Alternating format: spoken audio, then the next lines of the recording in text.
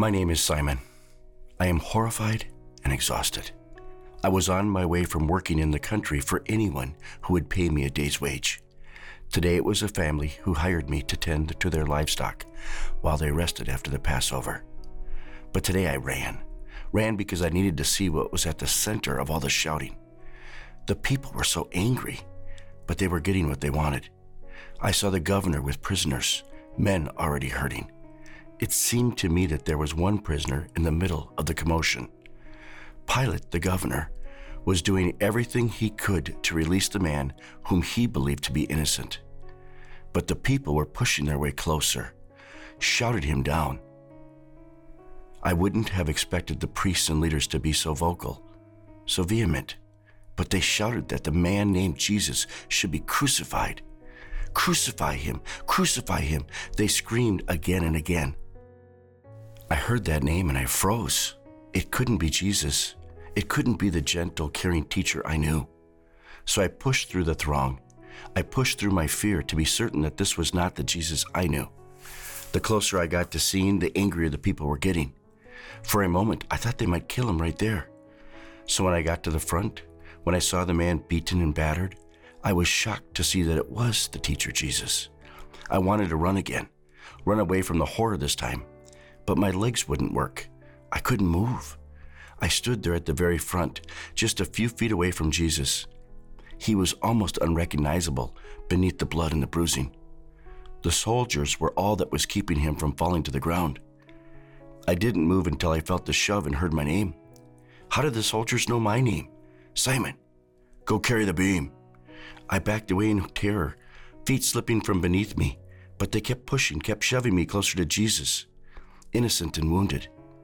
Unfortunately, I knew how this scene would play out. Traditionally, it was the criminal who carried this beam to Golgotha, but Jesus was too beaten, too weak to carry anything.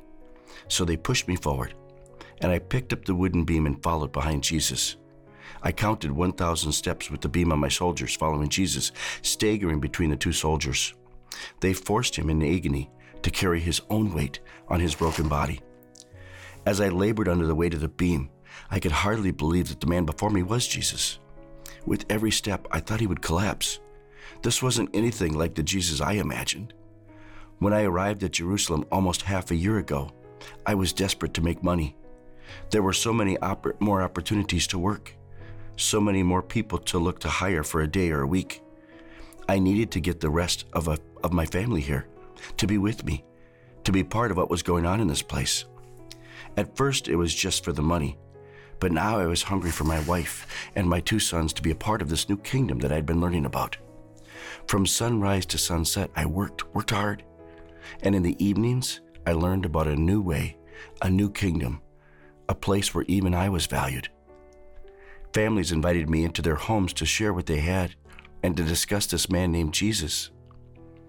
Into the late evening, night after night, we reminisced about the little bits and pieces that we knew. We heard stories of how Jesus healed the sick, how he cast out demons, how he did miracles. There was one young girl who had eaten on the mountainside with Jesus. She told about how no one knew how they would have enough food for everyone to eat, and Jesus kept pulling apart the bread and sharing the fish. What started out as a boy's lunch fed the entire crowd, and there were baskets left over at the end. She said she wouldn't have believed it if she had not seen it for herself. But I did believe. I'd already heard the stories about wonders even greater than multiplying food. I had heard that once Jesus raised a friend named Lazarus from the dead.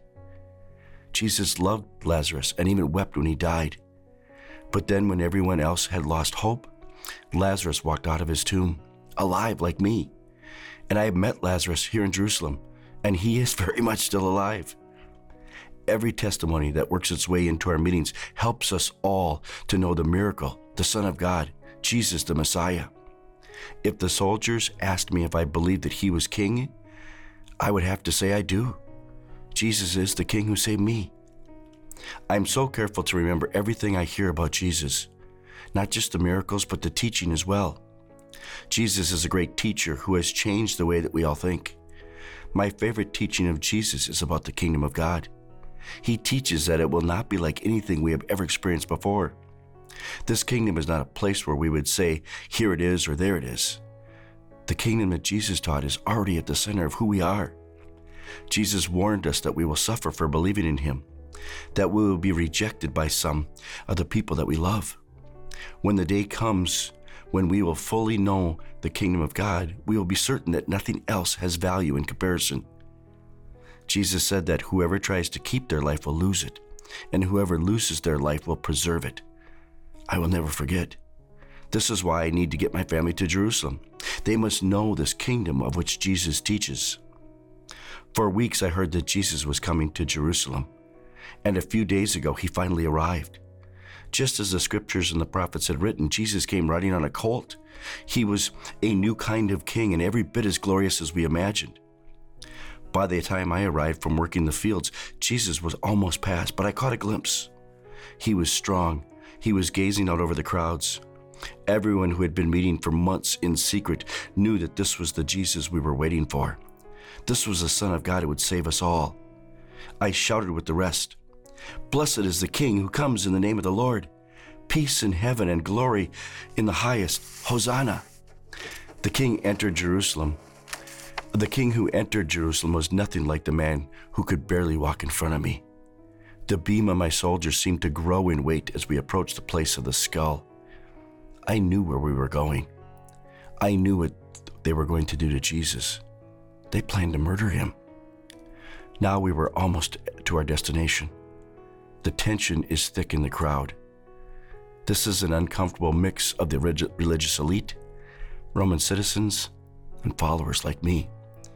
I must be especially careful, or I too will be crucified along with criminals beside Jesus. The fear, the exertion of carrying this beam is causing me to sweat and shake.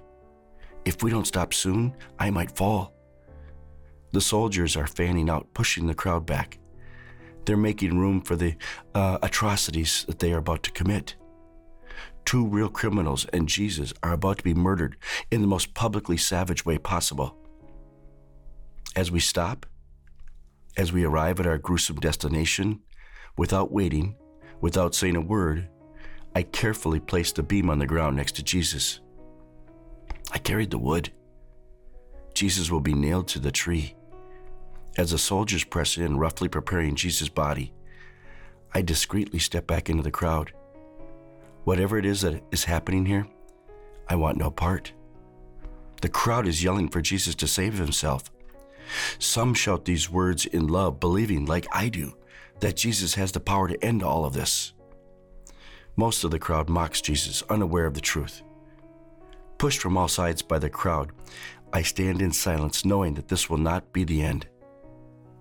While I have only been a follower for a few months, I know full well that the Jesus who performed miracles, the Jesus who healed countless people, the Jesus who raised the dead, the Jesus who is our Messiah will save us all. However, like every other story that has formed my faith, I suspect it will be nothing like anyone expects.